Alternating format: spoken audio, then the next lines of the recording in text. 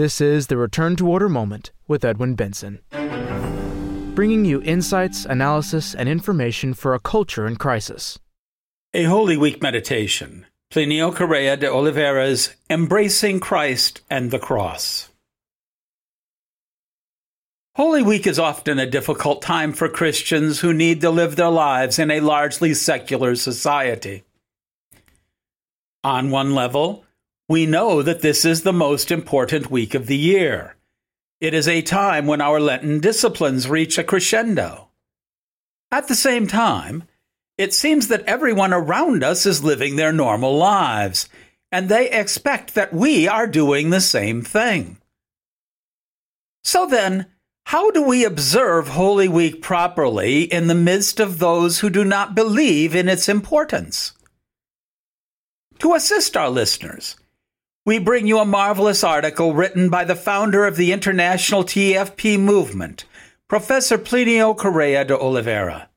Professor Plinio left us with hundreds, perhaps thousands of articles written over a long and active life. There is virtually no part of the Christian life upon which he did not write. However, most of these were written in Professor Plinio's native tongue, Brazilian Portuguese. Many have been translated into English, but many more await the labors of those who long to make Professor Plinio better known. We pray that you will be blessed by this reading of Professor Plinio's 1947 essay, Embracing Christ and the Cross. What does it mean? An authentic piety penetrates every recess of our souls, naturally stirring our most intimate emotions. Piety, however, is far more than feelings. It arises deep within ourselves from our knowledge of the truths that govern an interior life formed in accord with the faith. To be sure, these life-giving truths are often acquired through diligent and disciplined study. But intelligence, like emotion, is an inadequate foundation for piety, which also resides in the will. Thus, we must desire to live the truths we know. It is not sufficient to understand that God is perfect, for example. We must also love His perfection and desire to have some share in it. We must aspire to sanctity. To desire is not simply to entertain vague notions or feelings. We truly desire something only when we are ready to make every sacrifice necessary to attain it. Without the will to sacrifice, our pious desires are but vain illusions. Tender contemplations of divine truth and sacred mysteries are sterile seeds if they do not bear fruit in firm resolutions to live our faith. It is especially timely to recall this during Holy Week. Meditating on the passion of our Lord Jesus Christ is a praiseworthy devotion, but we must follow the way of the cross in our lives as well as in our churches. We must give our Lord sincere proofs during these days of our devotion and love, amending our lives, and fighting with all our strength in defense of the Holy Catholic Church. When our Lord confronted St. Paul on the road to Damascus, he asked him, "Saul, Saul, why persecutest thou me?" See Acts chapter 9, verse 4. Since Saul was persecuting the church, our Lord's words make it clear that to persecute Christ's church is to persecute Christ himself, for the church is the mystical body of Christ. If the church is persecuted today, then Christ is persecuted, and our Lord's passion is being relived in our days.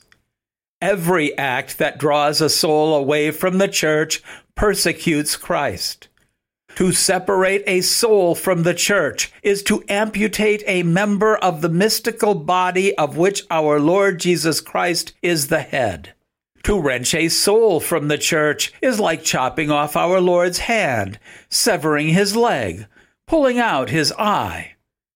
Therefore, if we desire to identify with the passion of the Christ, let us indeed meditate on his sufferings at the hands of his persecutors nearly 2,000 years ago.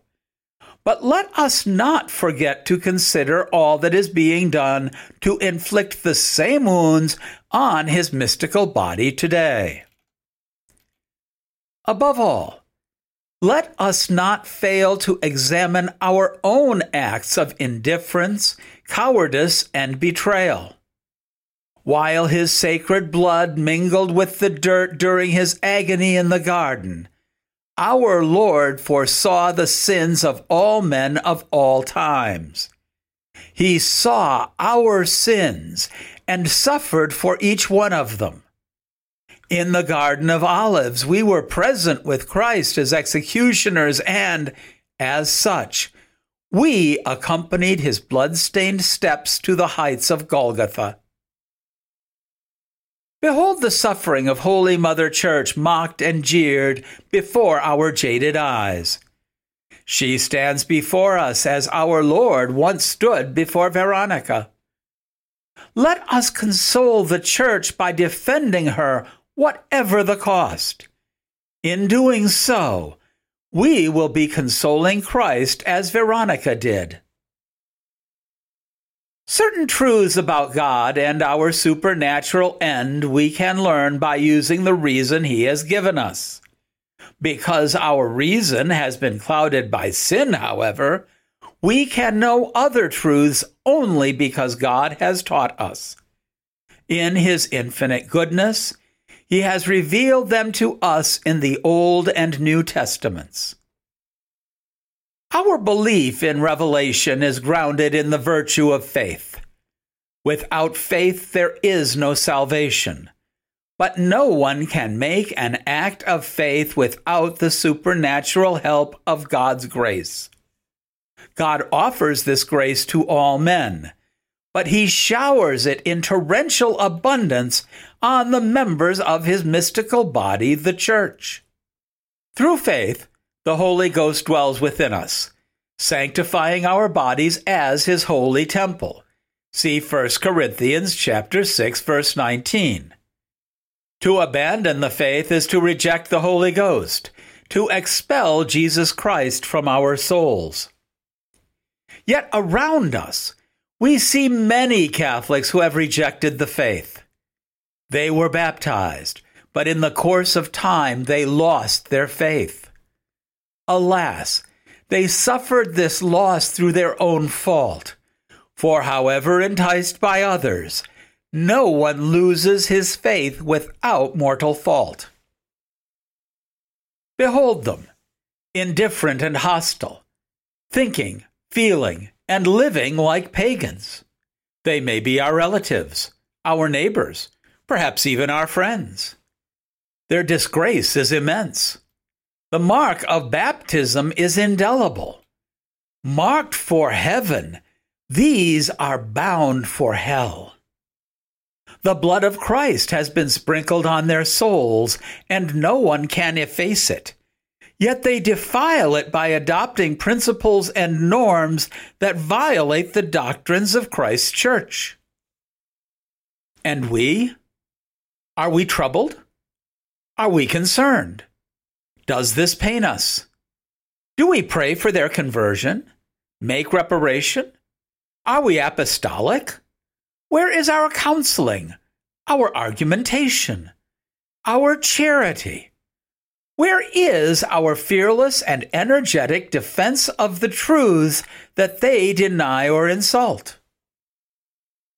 The Sacred Heart of Jesus bleeds because of this. It bleeds for the apostasies of these souls and for our indifference, an indifference that is twice guilty, because it is indifferent to our neighbor and, first and foremost, to God. How many souls around the world are losing their faith? Consider the endless number of impious newspapers and magazines, broadcasts and films that flood the world daily. Consider the innumerable workers of Satan who, in academia, in the bosom of the family, in meeting rooms, in places of entertainment, propagate impious ideas. The consequences are before us. Institutions, customs, and art are becoming ever more de-Christianized, an undeniable indication that the entire world is losing God. Is there not some great scheme in all of this? Can so many articulate and uniform methods, united in their objectives and development, be merely coincidental? Since when have spontaneous motions concertedly produced the most complete, organized, extensive, ingenious, and formidable ideological offensive in history, fully consistent in its essence, its goals, and its development? We don't think about it. We don't even perceive it. We sleep the heavy sleep of our daily lives. Why are we not more vigilant? The church suffers greatly, but alone. Far from her, very far from her, we slumber. The scene in the Garden of Olives is repeated. We, thanks be to God, still profess the faith that so many have abandoned and betrayed. But what use do we make of it? Do we love it? Do we understand that our greatest happiness in life consists in being members of the Holy Church? That our greatest glory is the title of Christian? If we respond in the affirmative, and how rare are those who in good conscience could so respond, are we ready to make every sacrifice in order to preserve our faith? Before answering a romantic yes, let us take a moment to examine our consciences honestly. Do we ever seek occasions that might put our faith at risk? Do we enjoy worldly pleasures that are, at best, indifferent to it? Do we read or view materials that violate its standards? Do we welcome the company of those who disregard or even disparage it? By virtue of their instinct of sociability, all men are prone to conform to popular opinion, to accept the conventional wisdom around them. Today's dominant opinions contravene the teachings of the Church in philosophy, sociology, history, science, art, ultimately in everything. Our friends quite likely follow the trend. Do we have the courage to stand against it? Do we guard our hearts against any penetration of erroneous ideas? Are we of one mind with the Church in everything? Or are we content with negligently going about our business, taking in everything the spirit of the times instills, simply because it instills it? Perhaps we have not expelled our Lord from our souls, but how do we treat this divine guest? Is he the object of all our attention, the center of our intellectual, moral, and affective life? Is he our king? Or do we allot him only a small space where he is tolerated as a secondary guest, a rather uninteresting and inconvenient guest?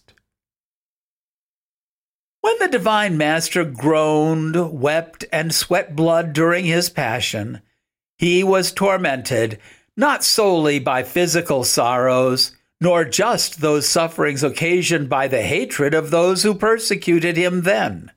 He was also tormented by everything that we would do against him and the Church in the coming centuries.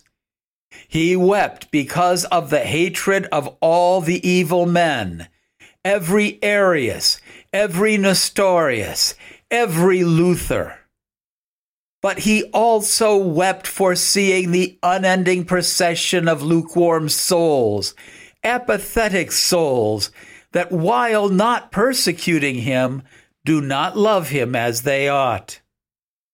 This is the innumerable multitude of those who spend their lives neither hating nor loving, and who, according to Dante, remain at the gates of hell, because not even hell has sufficient place for them. Are we among these? This is the great question that with God's grace we must answer in the days of recollection, piety, and expiation that we are about to enter. This concludes a Holy Week meditation, Plinio Correa de Olivera's Embracing Christ and the Cross. Thank you for listening. Return to Order, of which this podcast is a part, strives to be a source of light in a dark and disordered world. Your prayers are appreciated. We publish a new episode every week as Tuesday becomes Wednesday at midnight. You can hear our programs in two ways. The first is to subscribe through your favorite podcast provider. Another is to go to our website, www.returntoorder.org, and click on the podcast link at the top of the page, which will take you to a list with the most recent podcast on top. Listeners can help Return to Order be more effective by giving us a 5-star rating with their favorite podcast service. Subscriptions and high ratings mean that more people will find the Return to Order moment online. We would also like to recommend Mr. John Horvat's book, Return to Order. It is available as a free download on our website, www.returntoorder.org, or in printed and recorded form through our bookstore. All rights are reserved. Copyright 2023 by the American Society for the Defense of Tradition, Family, and Property, TFP.